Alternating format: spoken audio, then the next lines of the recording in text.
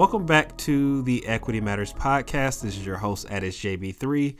And this week we are talking about gun violence. And I think it's time that we start to frame gun violence as what it is. It's a social determinant of health that has significant impact on one's mortality. And that isn't just for individuals who happen to die as a result of gunshot wounds, but those who even survive. Understanding the psychological trauma that has on individuals and communities, I think it's time to call it what it is, and that is a public health crisis. And so this week, we are hearing from Dr. UniQue Starks, from Jarrell Daniels, and from Shakira Bolden, and from Kira Bolden, who are currently engaged in the city of New York in advocacy efforts for gun reform. And when we talk about changing the way that cities and states use their guns, I think it's important that we understand that it's going to look different from locale to locale. And the stigma associated with gun violence, we typically frame it in a way that is street violence. And we're talking about street violence and gang violence today, but understand that gun violence includes death by suicide. It includes homicide. It includes street violence. It also includes mass shootings. So when you think about gun violence, understand that it captures all of these things, and the approach to gun reform is going to vary depending on which outcome you're really looking at. But that's enough of an intro for me. I'm excited to introduce you all to our community of practice panel this week. We're going to start things off with Jarrell Daniels. Jarrell? First, thank you for having us. I'm looking forward to the conversation. It really means a lot to be a part of such meaningful dialogue. I come to this as a Bronx-born native, a junior at the School of General Studies at Columbia University. I've also founded and now manage the Justice Ambassadors Youth Council. We've been up and running since 2019, just 1 year after my release from prison after serving a 6-year sentence, beginning at the age of 18. I've been labeled an activist and youth mentor and educator, but the reality is that I was forced to grow up in adult prison as a teenager. And I'm just hoping that I can do all that I can in my advocacy efforts to work to change that narrative. But thank you, James. Thank you for that, Jarrell. And again, thank you, James, for having us. I look forward to the conversation as well. My name is UniQue Starks, and I'm from Rosedale, Queens, New York. That's like a small town in New York.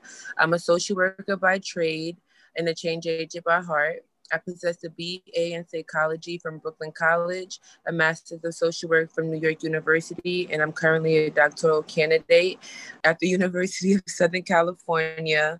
My area of interest has largely been around Black adolescents and issues that occur because of the lack of resources in urban communities.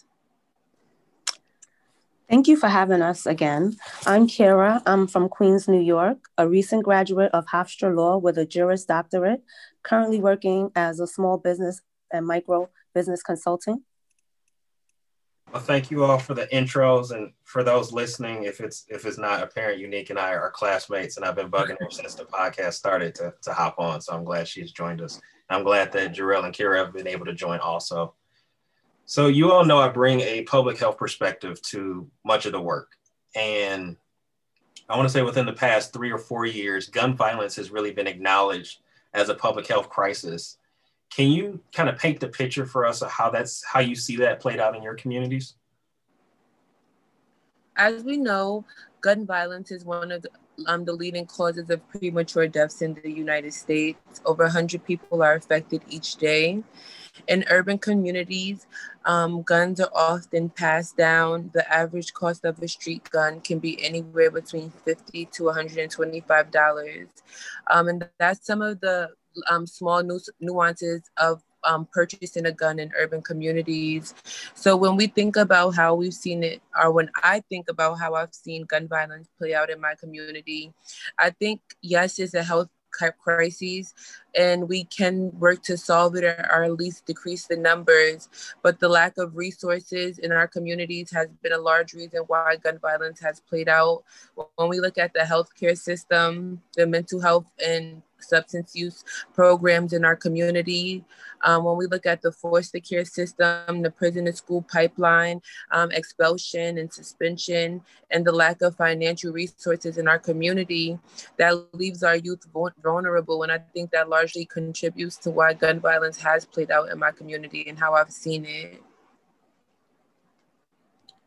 Just to add on what Nick said, I think the theory of how communities are impacted by gun violence is one perspective. I think that what people experience on the ground level directly impact the communities. I think is really different from the theories that you see. But I think that what was not seen on the ground level for these directly impacted community is the need for behavioral-based interventions, mental health services, and also the supportive resources that communities need to thrive, especially under these times of stress. I think my particular focus is more so on urban street violence and what the public and most people often refer to as quote unquote gangs. But the reality of this is that these are young Black and Hispanic boys and mostly young adults who are associated with these types of street organizations who are often coming from dysfunctional or broken homes who are kind of pushed into this street life. But I think that the problem here is not just the numbers, it's mostly the city's response. So the police department, the district attorney's office, and all the law enforcement agencies tasked with addressing this issue, their only response has been to arrest and prosecute. In 2014, there was 103 people from Grant and Manhattanville housing developments, aka projects, were arrested in a number of counts, including gang conspiracy, weapons possession, and murder. Just 2 years later, 120 residents of the Bronx from Eastchester Gardens housing projects were arrested and charged in a federal racketeering case. And then in between the years 2018 up to 2020, there were 6 gang indictments in Brooklyn that resulted in 138 arrests, most of whom were teenagers and young adults. So if you just look at the data and the police responses around violence, they seem to only have one way to address it, which is to respond with punitive measures. And that studies to show arresting and prosecuting people is not the way to combat gun violence. Similarly, homicide and shooting spiked in New York City's most disadvantaged neighborhoods, with 95% of homicide victims being of Black and brown color. Brooklyn itself has seen 69 additional homicides and 363 more shootings than it had at the same point last year in 2019. With the respective increase of 69.7% and 127%. Just 3 of the borough's 23 precincts, the 73rd, the 75th, and the 77th, accounted for more than half of Brooklyn's additional homicides and 40% of its additional shootings in 2020. Largely due to disparities in public safety and throughout the entire city, just 10 of New York's 77 precincts, home to less than 13% of the city's population, saw 34% of last year's homicides. So personally, I have seen those that look like me perpetrate gun violence and become victims of gun violence. So let's take a step back, right? What led you to be engaged in this work? What brought you to this type of advocacy? It's real personal for me. Like for me, I'm formerly gang involved myself, James. I'm not sure if you know my story, but I was indicted in 2012 in a 41-count gang conspiracy with 9 of my friends that I grew up with. We were all teenagers. None of us had, a previous felony offense, but we were labeled in the media as these quote unquote violent perpetrators who deserve to have the book thrown at them, meaning that we would deserve to spend a number of years in prison. So for me, this is a issue that's dear to the heart. I carry my advocacy efforts around gun violence in the way that I think that it should be, approached. I think that the least that you should do is focus on incarceration or punitive measures.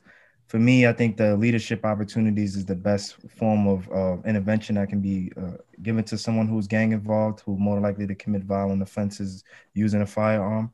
But just to give you some context, like how I got to where I am today, like I was a part of a pilot program at Inside Criminal Justice.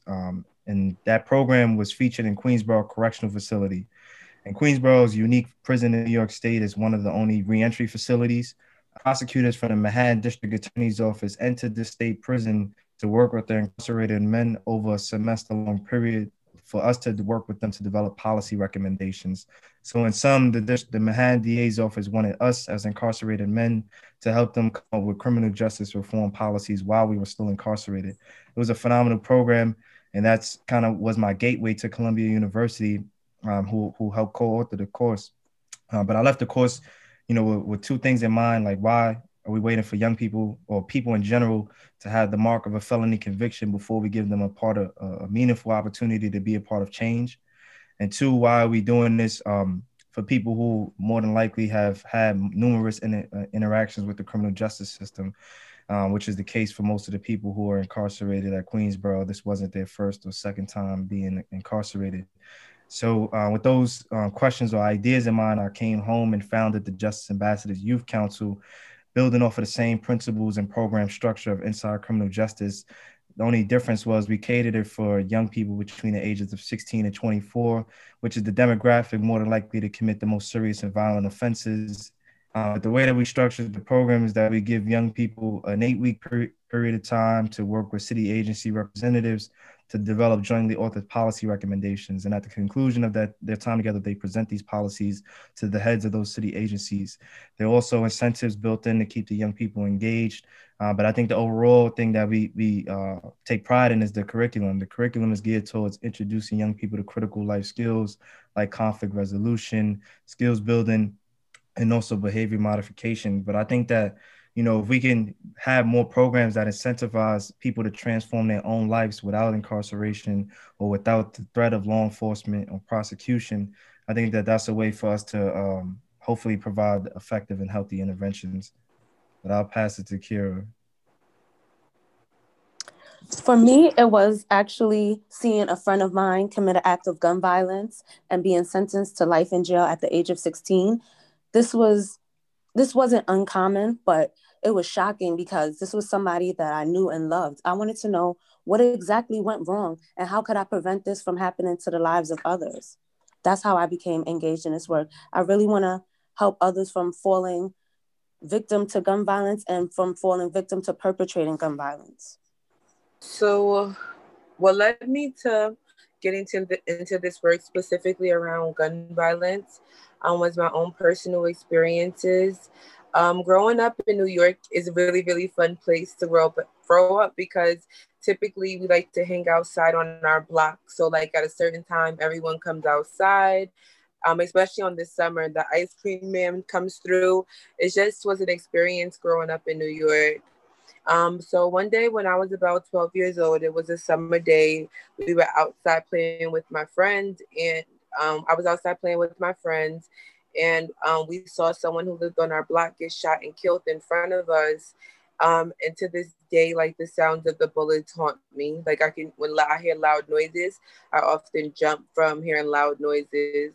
And that's my first leading experience into getting into work around gun violence. So then when I think about my more recent one, I was walking into my job at the time. I was a social worker in Brownsville, New York. And I saw someone get shot in the head outside my job. And when I told my supervisor about it, she asked me, have I ever saw someone get shot before? And she wasn't really empathetic. And that's when I started to focus more on the issue of gun violence and the healthcare crises, because it was so, to this day, it still bothers me how she just normalized gun violence, and her reaction was, you've never seen anyone get shot before, because it's normalized to see people get harmed or cause harm in front of them in certain communities. And I just want to know why and how can I support? Sorry, I didn't mean to cut you off. I think that's a great question, right? So when you say why, what factors are playing a role really when it comes to perpetuating gun violence? In my opinion, it will be systemic poverty, such as food and housing insecurity, and lack of access to resources. For instance, social service has so many unnecessary hurdles, barring access to life-sustaining resources, such as food stamps, also known as SNAP, and or cash assistance and Medicaid. When families are finally eligible for food assistance, the average benefit is a measly $1.64 per person per meal. Have you ever tried to eat within those confines? Hungry children have a harder time learning. The education system is biased and inadequate in communities of color. Schools in Black communities receive dramatically lower funding, resulting in lower quality education, learning materials, and aids, thus leading to an inferior education. Schools in communities with 90% or more students of color receive $733 per student less than schools with 90% or more white students. This further fuels the cycle of undereducation, which leads to underemployment, which leads to poverty, which leads to a greater risk for perpetrating gun violence or becoming a victim of gun violence. So we're at the why, and the social worker in me just cannot exist if I didn't get to the why of everything. I just need to know the why. And when I look at the issue of gun violence and I look at the whys and working in this community, I want to start with the lack of opportunity in urban communities, like youth employment, young adult employment between the ages of 16 to 24. What resources are we providing youth when they exit school and they don't have, if they exit school, if they complete school, and they don't go to college? What opportunities are we providing? Free after school programs in recreational centers in all communities, and that will provide time, like in activities for our youth in their leisure.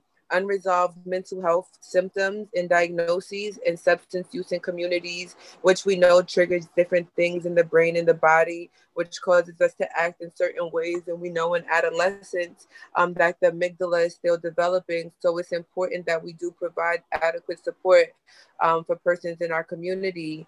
And when I look at the failing school systems, how we see our children as temporary, and we often suspend our children, expel our children, put them in alternative schools, and that leaves nothing but time. And if you're in communities where you're under resources and there's no opportunities, there's no jobs, and you're kicked out of school, it leaves you more vulnerable to other activities that couldn't be considered as crimes in order to meet those needs.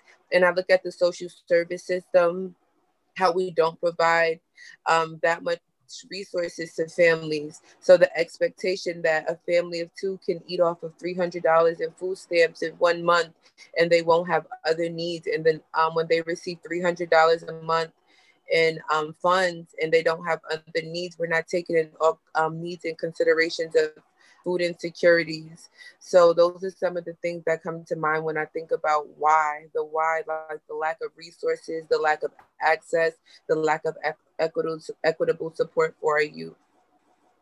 So as I think about your question, James, like what factors play in the gun violence? Like I don't want to assume that you have a naive or ignorant audience. I want to assume that these are educated folks who are somewhat engaged in this issue already or aware of it to some extent. So much of what my colleagues, UniQue and Kira, have already mentioned, people are aware of the school to prison pipeline. People are aware of environmental circumstances that push people along this pipeline to prison or to these instances where they commit the worst mistake of their life. So I don't want to reiterate to those points again, but I do want to highlight the fact of programs and services that are effective and are not as widespread across the country in these most disadvantaged neighborhoods as they should be. I think that young people haven't had a chance to voice their opinions, to express their ideas, or to share their personal experiences in front of a population of people who hold power over them. I think that giving people the voice to advocate for the changes they want to see in their community is most essential. I think that we don't have programs that uplift and empower people. And I think that that's it right there. When you feel like you're in an environment that you don't have no control over, then you're going to do whatever you think you got to do to survive. And whether that means robbing, shooting, or killing someone, if that's what you've been conditioned to believe is what you have to do to survive, then you'll do it. It's really, we have to get people to a point where they realize they have something to lose. And at this point in time, the way that conditions in these communities reflect, people don't have much to lose. And it's not a hope for a better future for them. So we just got to be cautious when we talking about these services and stuff that's on a general level. But my personal interest is helping to change the philosophy that young people develop when they come from these disadvantaged communities, and how can we disrupt the thinking to help people to make these smarter decisions, and how can I instill in you the values that'll help you to think about your life differently and others around you. Jarrell, I know you're really getting at the solutions, right? And I really want to get there. And I got one more question before we head in that direction. And this is just something that's personal to me because it shapes narrative, right? And it shapes the discourse. Because when you open the newspaper, and I don't see it as much as I used to as maybe a teenager, but there's this idea of black on black crime, right? And to me, that's mostly myth. And for me, it's a matter of asking, why is that harmful for our communities when things are framed in that way? Right. So, I mean, you're not supposed to answer a question with a question, but I believe the question at hand is really like, do hurt people hurt people? Now we know this to be true, but if you take it a step further, like why does it seem like poverty, crime, substance abuse, and street violence seems to only be isolated in urban communities, as if it's a problem that only occurs in disadvantaged communities of color? But street violence and all of these other challenges that the public faces is prevalent not just in minority communities, but across all underserved and under-resourced communities across the world. It's not a problem just isolated to Black and brown. But I think, of like Black on Black crime is just really what the media's portrayal of citizens who are non-white or non-Black student citizens or people who are not coming from these challenging communities. Of course, it's easy for them to focus on Black crime because that's what they see when they open the front page of the paper. That's what they see when they turn on Channel 7 News. So this is the image that's constantly being displayed before them. So they might turn a blind eye to what's happening down the street from their own neighborhoods because this is what's constantly being shown. And when you have a media image constantly being shown to you, then you indoctrinate people or the masses into believing that this is the only problem inside of this neighborhood, and that's really not true. And I think that, one of the problems that I see is that much of, I guess, advocates around this issue, Black people, we find ourselves only trying to have a conversation to dispel this myth on Black crimes. But white people were never in their spaces to take the time to acknowledge white on white crime. So I don't think that we need to do it as well. And to speak to Jarrell's point, crime is due to proximity. So the myth Black on Black crime kind of teaches us to fear one another when it takes accountability off root causes of the problem. What causes crime? What causes crime within the Black community? Not just Black people harm other Black people. We need to look at the root causes, and we need to remain focused on the root causes and not put the attention on the people and the problem. We need to really focus on how can we solve this problem. So this question happens to be my favorite question because I'm really big on language. I'm really big on how we frame things. Jarrell said a question that I really said a quote that I really love, and it goes to framing and how framing can depict outcomes, right? So Jarrell said, hurt people, and I do work with I do work nonprofit work with children who are exposed to violence, and we use positive terms and we frame from a positive view. So our view is healed people heal people. Healed people have the potential to heal an entire community because how we frame things. When we look at white supremacy allows their ideologies to frame everything around Black people being animalistic, criminalistic, and problematic. Once we understand that arguably all of their views are problematic, we will no longer be captive to terms such as Obamacare, the welfare queen, Black on Black crime, quote unquote, Black men are criminals, the war on drugs, nor any of their other problematic names or slurs that they have used to depict us and switch the narrative. So let's dig into the solutions, right? And I'll ask the very novel question to start. And I know there's ways that we're going to evolve. But what can we do to prevent and reduce gun violence? And realizing I tend to think about things in different systems or different levels. So we can talk through individual, community, and institutional. I love this question because I feel like it's one that we could bounce around, like maybe starting at micro, and then me, Jarrell, and Kara could bounce around micro thoughts, James, and then we can go to macro level too, because the needs and the solutions will be different across each system, and we all have a different area of expertise between micro, meso, and macro. From a micro standpoint, I would say we could increase access to education by providing support to those identified most at risk. We could also use violence alternatives and try to teach within those education systems, try to teach de-escalation techniques, promote, self-love and self-care. among, that highly sensitive demographic. Teach them how to handle their anger. Teach them how to better communicate with others. All things that lead up to violence. Teach them how to handle those emotions and those feelings and those occurrences before you get to violence happening. So I also would like to add to micro too, piggybacking off some of the things that Karen named. Peer-to-peer mentorship is really good. We know that a lot of times Black men and Black boys are taught that they're inferior in all of the systems that they enter. So the school system, the job force, social services, the shelter system, ACS, any system. And if they're taught they look inferior and they encounter conflict with someone that looks like them, they essentially think they're inferior too. So what's your value? What's your worth? If my worth is zero, potentially what's your worth?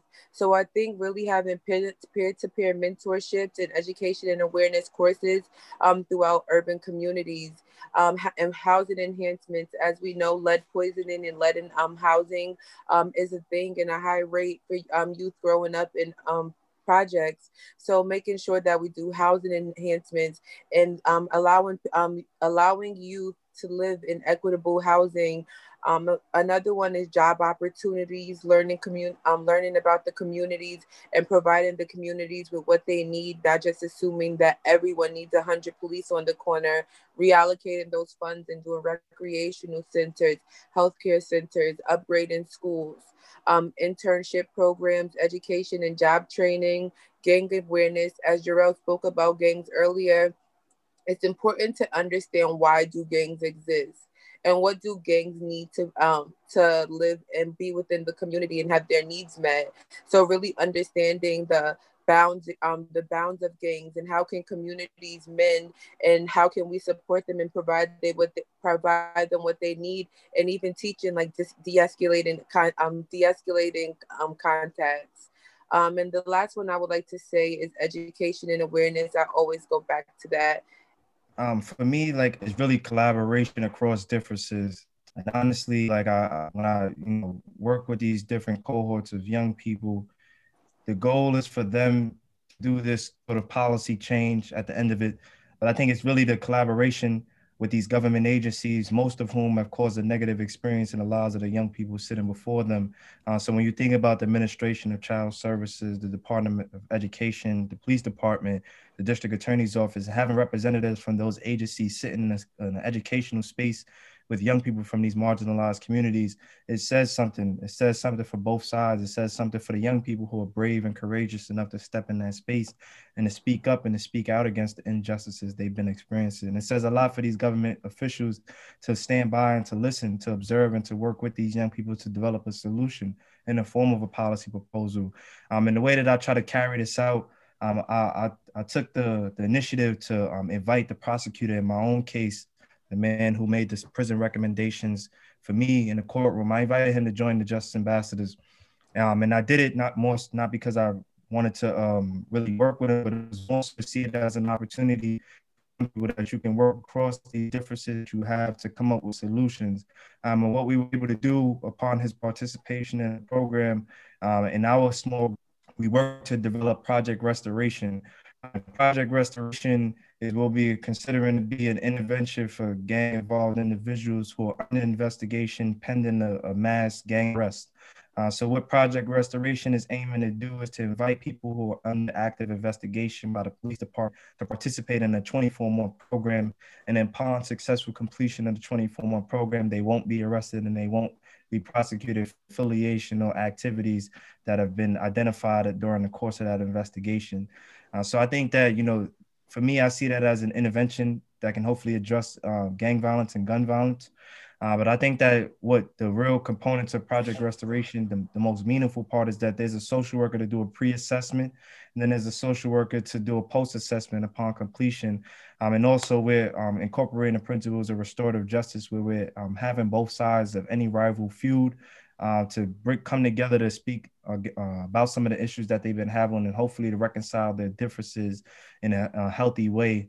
But I guess the major component of the Project Restoration that the young people who have been at odds with each other in these feuding neighborhoods, they'll have the chance to work together on a policy proposal that's aimed towards addressing gun violence. So we're having young people not only rectify the differences that they have, but they'll work together to solve that, to develop an initiative that'll hopefully solve gun violence based on their own personal experiences as being close and proximate to this issue themselves. So I think that that's one way that I see that we can address gun violence in New York City is really collaboration across differences.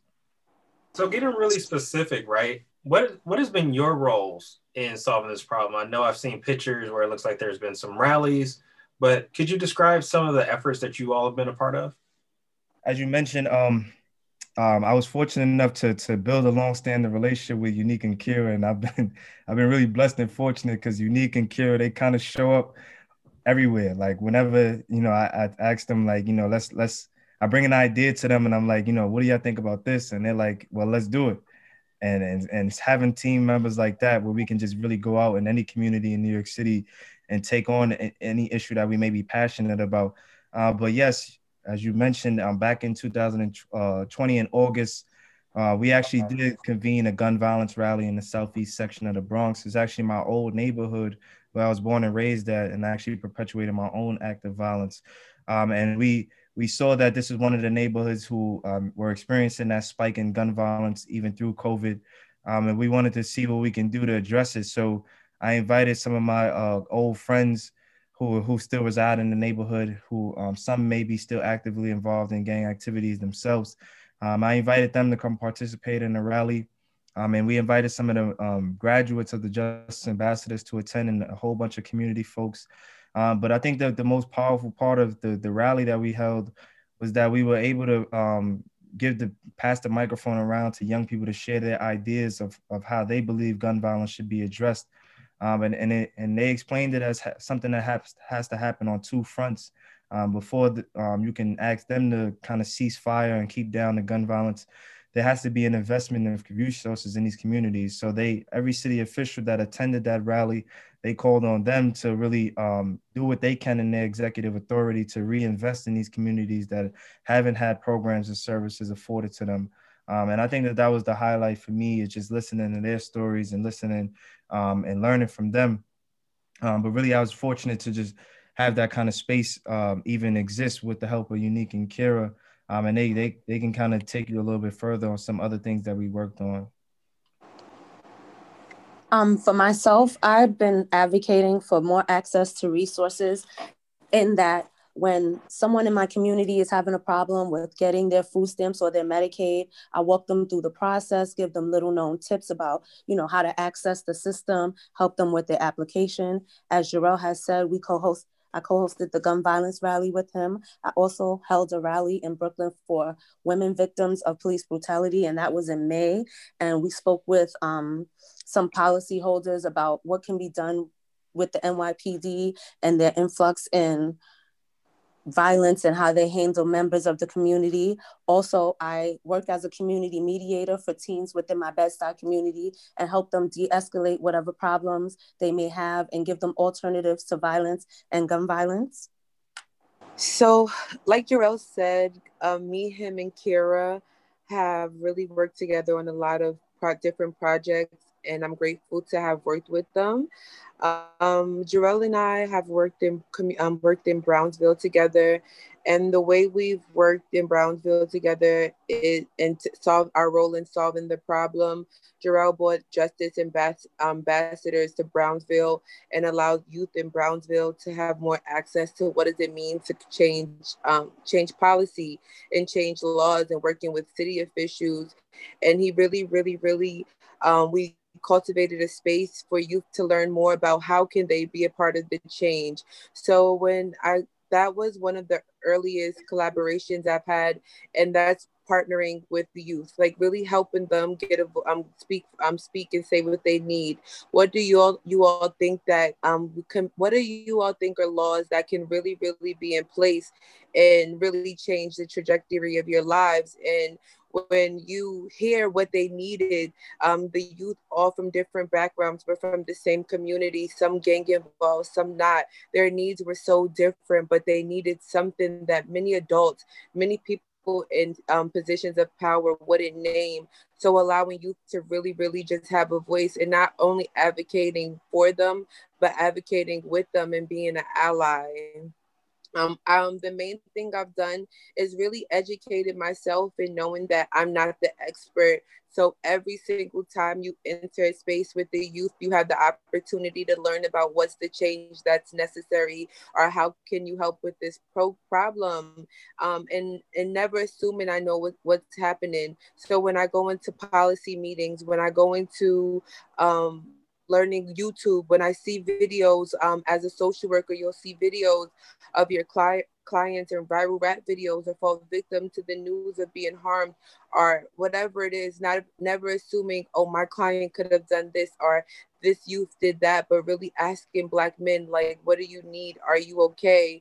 What's happening here?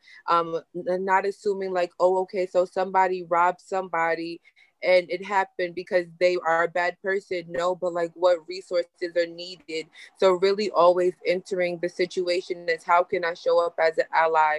Where can I jump in and create rallies in communities where there's high rates of gun violence, and we pass out toys, we pass out lunch, we pass out job opportunities, we have social workers there, we have city officials there, where we're really allowing a space for the people in the community, the youth in the community that are affected by this pandemic, to have a voice and to know that those resources are out there, those after school programs are out there. Justice Ambassadors is a paid program in New York City.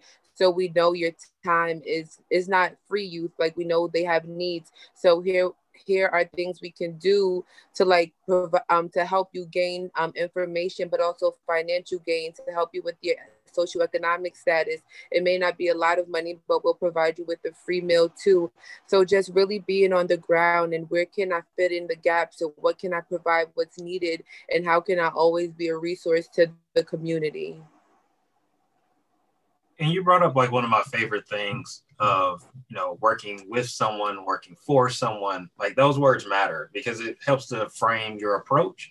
And I think it will also help to frame some of the obstacles that you face in the work. And so with that, what are some of the common barriers that you've encountered when it comes to advocating? I know one thing that comes to mind for me, and correct me if I'm wrong, would be mindset, right? Like, people don't believe that they could see a change or see a difference. And also there's the slow pacing of policy. I mean, policy change, we want it in an instant, but there's this huge bureaucratic process that gets in the way. But what are some of the barriers that you all see from your perspectives? I've seen lack of access lack of access, meaning I'll help someone with their social service application, follow the rules, blow by blow, and they still get denied. And we have no reason why, we have no recourse. Now this family is without food, potentially without a roof over their head. And there's no one answer. There's no one that's going to be accountable. These people are kind of just, lost by the wayside. And it's hurtful. Those that are in charge of public policy, all it is a finger pointing game. It's not me, it's them. It's not them, it's me. So now we're just further fueling the cycle, and we're just going back and forth with no real resolve. And these people, there are people whose lives are at stake. There are hungry families. There's a mom who needs to get her daughter into school so that she can work. All of these things, and there's no one to say, hey, I have the answer and I can fix this problem. So when I look at barriers, I look at it on many different levels. And as someone who has worked in community-based organizations, I believe community-based organizations in part can be part of the problem in communities. So oftentimes community-based organizations start with good intent, good mission statements, and the funds that they receive start to change their deliverables and their barriers. So while their intentions may be to help youth in one way, let's say it's through behavioral health, and then they receive certain levels of funding that may change how the behavioral health services show up. And then everyone in the community may not have access to mental health. It may be for a certain age range. So we're leaving gaps in services with CBOs and really providing funding that can support the work that's being done on the ground. When we look at governmental agencies and how they've been a part of the problem, When we look at the justice system in itself and how we arrest people, how we place them in cages, and how we take away their humanity. For me, it's how is that not a barrier? If someone is telling you they need something, so an action may or may not have been made, I don't know how a cage is going to help them. So even when we look at the justice system and we think, how can we revamp this system? If someone has robbed someone, we know they come from a low SES community. They may live in poverty. They may not have, they may be housing insecure, or they may currently be homeless. How do we provide them with support? So outside of putting them in a cage, what programs can we put in those communities? When I look at schools, just throwing kids out of school, what can we do for a child that may show up and their behavior may deviate from the other youth or the other children? What can we provide them outside of throwing them outside the youth? Throwing them outside of school indefinitely, or putting them in alternative schools, which are that much more worse, especially here in New York City. What can the school system do to really, really look at the youth and see what do they need, what do they want, and how can we help them, especially in urban communities, not assuming that 40 hours a week in a building is the easiest thing. And if I can't do that, then I get thrown out. And what does getting thrown out look like in certain communities? I like to look at white supremacy and the buy-in into white supremacy as a barrier, the expectation that this is a healthcare crisis and, there's minimal resources being done. There's a strain on support to CBOs and people on the ground, but we're funding police, as we know, are contributing to gun violence in these communities. So how is white supremacy and how is white privilege showing up in this community and all of the isms? And then when we look at policies in place, we have mandatory minimums on carrying a gun in New York City, and most youth know that. Most people know that in our community, there's mandatory minimums. And sometimes a mandatory minimum is more time in jail than an actual manslaughter case. So what are our laws sending to youth? What are our laws sending to the community? And how are they really supporting someone? Because what's the difference of seeing someone care about being harmed, and then you feeling like you have to protect yourself and having a gun or having something, and then you're in a situation and then you use it, but what is the psyche between knowing I'll get more time if I use it versus if I don't use it versus what I do. So really, really honing in on laws and what messages are we sending and how we protecting our youth and their Black bodies and showing up for them in the way that we need to.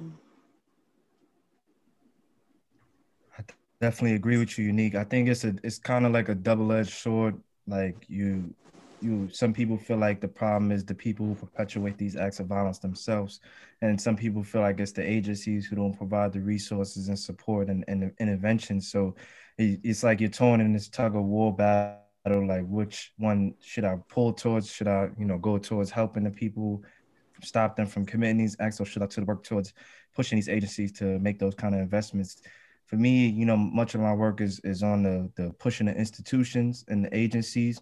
However, I think it's, you have no choice but to overlap in the work, especially when you're doing it hands on the ground.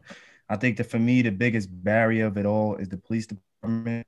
I think the police department is an overfunded government agency that doesn't really do the principles that they say that they live up to, which may be public safety and all of these. And I'm not going to go into it, but the details of the police department structure and the history behind how the police force in this country has been developed from the Black codes and Black people being chased down and forced back into slavery. I think that, when you think about the history of policing in America, and you think about when these crises, as we're dealing with the pandemic now, and which government agencies that provide the supportive services don't get the funding extended to them during these times of crisis, and which government agencies continue to receive more funding even during the times of crisis, it's a reflection of how we view public safety, and it's a reflection on how we view our communities. So when you have social services and administration of child services and the Department of Education having funding taken away from them, but more funding being put into the police department, you're making a statement to not only the people of the country, but to other countries who are watching. You're showing that you have a stronger belief that the police is more important than educating young people. You're showing that not only is the police department more important, the police department for the administration of child services who is providing social work intervention to help the young people heal from the trauma that they've endured. So that those kind of statements that you make in policy laws, they have direct implications on the lives of people who are impacted by these challenges. And I think that, we don't need to continue to march to say defund the police department. Police department needs to take actions to say that we want to invest our own resources inside the community. If they were to take that brave stance, then that can be their first step towards rebuilding the severed ties with some of these communities that have faced particular challenges with the police department. However, it takes for a courageous leader from the inside to make that step, or push from the inside to have them even step out on that limb. But again, like we shouldn't have to organize to say defund the police department and reinvest in communities. The police department, who's so-called wants to uphold public safety, should want to take that stance on their own. I think the best podcast episodes have a call to action, right? It's not just a matter of people listening and going on about their day. So I want to ask each of you, what could others be doing to disrupt this problem? And just to give you some background, I think a majority of my listeners are actually in the California area. So Michigan is where I'm at. Definitely got family and a lot of people here. But I've got a huge base in California, which, when we think about gun violence, definitely thinking about LA, thinking about the Oakland, Compton area, like there's probably things that people who are listening could also benefit from. So what do you all think, as people are listening, they should start thinking about or doing as their call to action? So this is my favorite question. I know I say every question is my favorite question, but this is really, really my favorite question. I don't like to provide a problem or provide information without an ask. So I like to offer, and I like to have an ask for everything that I do. So I offered information today. We all offered information. So it's like if you ride the train in New York City, or you ever rode the bus, it's this saying, if you see something, say something. So a part of my ask is, if you see something, say something. If you want to disrupt this problem, it starts with you. Research it. What is gun violence? Anything you've heard us say in this podcast, just look into it a little bit more. And when you look at communities that have high levels of gun violence, how can you jump in? How can you change the lives of youth? How can you change the lives of those affected by gun violence? What's my expertise? Because we all have an offering. And what will my offering look like? If I work at a hair salon, maybe bringing a young girl in from the community who can be affected by these crises, and teaching her a skill.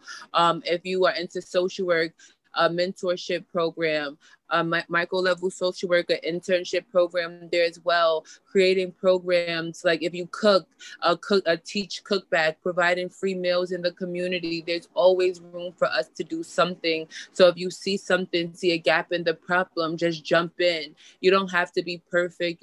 Everybody has a value in this fight, but in order to win this battle, you have to fight.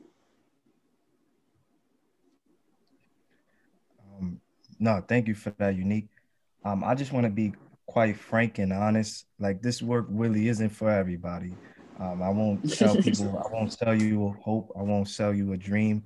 Some people won't last in the works. And I think it's a shame. And I like to be truthful in all of my responses. But I want to be honest that this is not a 9 to 5 kind of gig. This is not something you stop doing. This is a mission that, if you choose to take on, is something that doesn't stop, but it actually evolves over time, and your passion and interest for it will evolve and change over time. So you might start out on the front lines trying to do what you can to help people on the front end of violence, but then you might change more so to the advocacy side of it. So the mission just will evolve or change over time. But what I will say is their commitment to it has to remain the same. And I would encourage anyone who's looking to get involved in this kind of work to just look at your life, assess your life before you dive into this work. If you have children, consider that. If you are a full-time student, if you are a full-time employee, consider those things that might get in the way, because you will feel like butter being spread to every corner of the bread. So I think that you consider how much capacity you have to invest in it, how much you're willing to go, and understand that this is somebody's life that is needed an intervention that you're going to be a part of working towards. So if this is not something that you want to commit an extensive amount of your life to, or your life to as a whole, just think about that when you dive into work.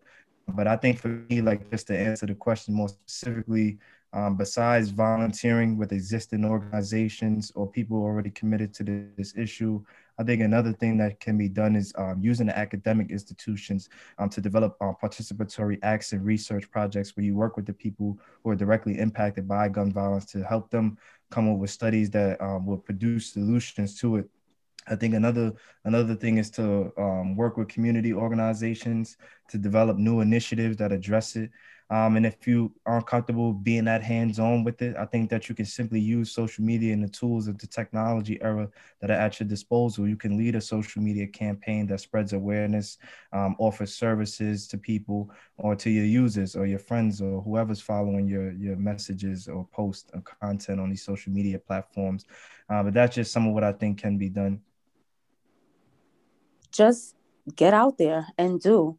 I'm a fan of using our respective gifts and knowledge to fill the gaps. For me personally, I own a small business. I hire members of my community to hand out flyers and in any capacity that I can. I also challenge shop owners and store owners within my community to give back to the community. I do clothing and food drives, and I press them. Hi, you've been in this community for 15 years. You know, the members of the community support you and keep your store running. I would like a donation. And, you know, I put pressure on them to give back to the community. Also, get to know the members of your community. We live in a time of social media, so we're not too social in real life, but get to know the members of your community and see how you can be a resource for them and they can be a resource for you. Once we dispel the myth that we should be afraid of one another and we really just get out there and get to know one another and pitch in wherever we can. I do clothing drives, I do food drives, I mentor, you know, young girls within my community. They come to me if there's a beef. I try to get in the middle of it and de-escalate within my capacity. I know this is not for everybody, but if you can, you should. And I don't disagree. I'm glad that you all framed it in a way that it doesn't, you know, people don't feel like they can just jump into it, right? There's a certain mindset that comes with it first, and also the long-term commitment, knowing that it is an uphill challenge. And I think that's something that I wish higher education curriculums would address, right? You know, we train people to go out and just like take on the world without really telling them like, no, you're going to be set back, you're going to be disappointed.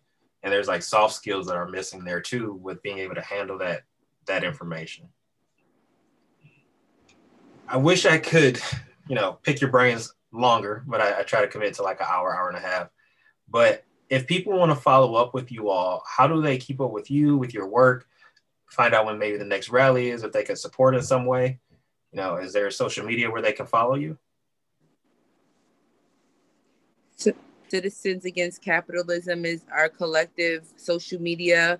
My name is UniQue, like the word. C Starks, like Iron Man, are the basketball players. So on all platforms of social media, Instagram, Facebook, Twitter, you can find me. LinkedIn, I love LinkedIn. You can find me at UniQue C Starks.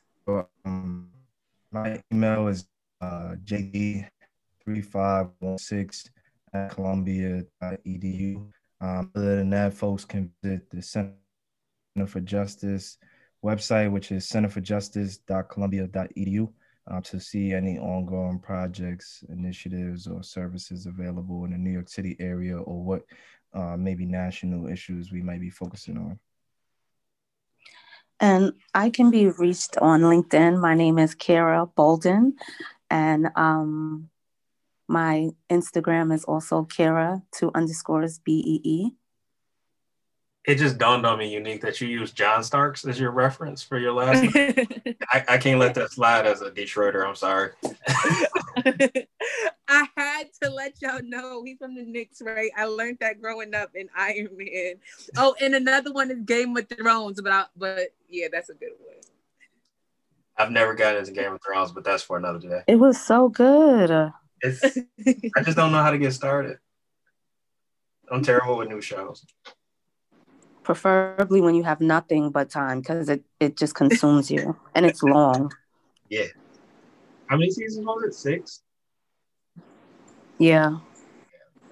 That sounds long. You got to catch up. No, I'm good. No, I'll probably start it while I'm playing. Put it on the background and then end up watching it. So first of all, thank you all. Definitely appreciate the message, but also just appreciate the work that you all are doing. It's necessary, and I hope that it continues to scale and broaden, right? Because New York is one example. I'm sure Detroit is another example. Flint is an example. All of these urban areas who have been riddled by poverty, by a lack of access, by food insecurity, like all the things that are oppressing us. I'm hoping that there are folks like you in those other places who are having similar conversations and continue to just move the needle when it comes to addressing inequities in their community. So thank you all for being a part of that movement. And thank you for having us. Definitely. Thank you, James. Thank you. Pleasure. Thank you for having us. And if you're not doing the work and you're interested in doing the work, all three of us are open for conversation. So DM, message us, email us, whatever, and let's start the conversation. Let's create. This doesn't need to happen in the silos. A lot of our communities are interconnected, and let's just connect it and do the work together. Yes, I agree. And I would like to just thank again Dr. UniQue Starks, Jarrell Daniels, and Kira Bolden for hopping on the podcast. When we start thinking about gun reform broadly, I think it strips away a lot of the narrative that is necessary for community-based solutions. And so it's really exciting to hear some of the ways that they've organized their community, engaging stakeholders, and getting lived experience from individuals who have been involved with the justice system to really shape a conversation around why this is necessary. And I see this happening so successfully in many places when it takes on that approach. You know, it's not just someone who's identified as an expert who has credentials, who has positional authority. Is actually using individuals who have to navigate the systems in order to seek out the solutions. And that's the way that we should do the work that we do. As always, you can follow us on social media. Shout out to the Instagram family that's following us at Equity Matters Podcast. You can also follow us on Twitter. That's at Equity Matters PC. A growing community there. I really need to get more engaged in that space. Holler at me if you're on there. Send me an ad or something. Just let me know that you listened to the episode. We are officially wrapping up the month of April. Got a lot of exciting content coming in May. Just you wait on it. And in the meantime, never forget that equity matters.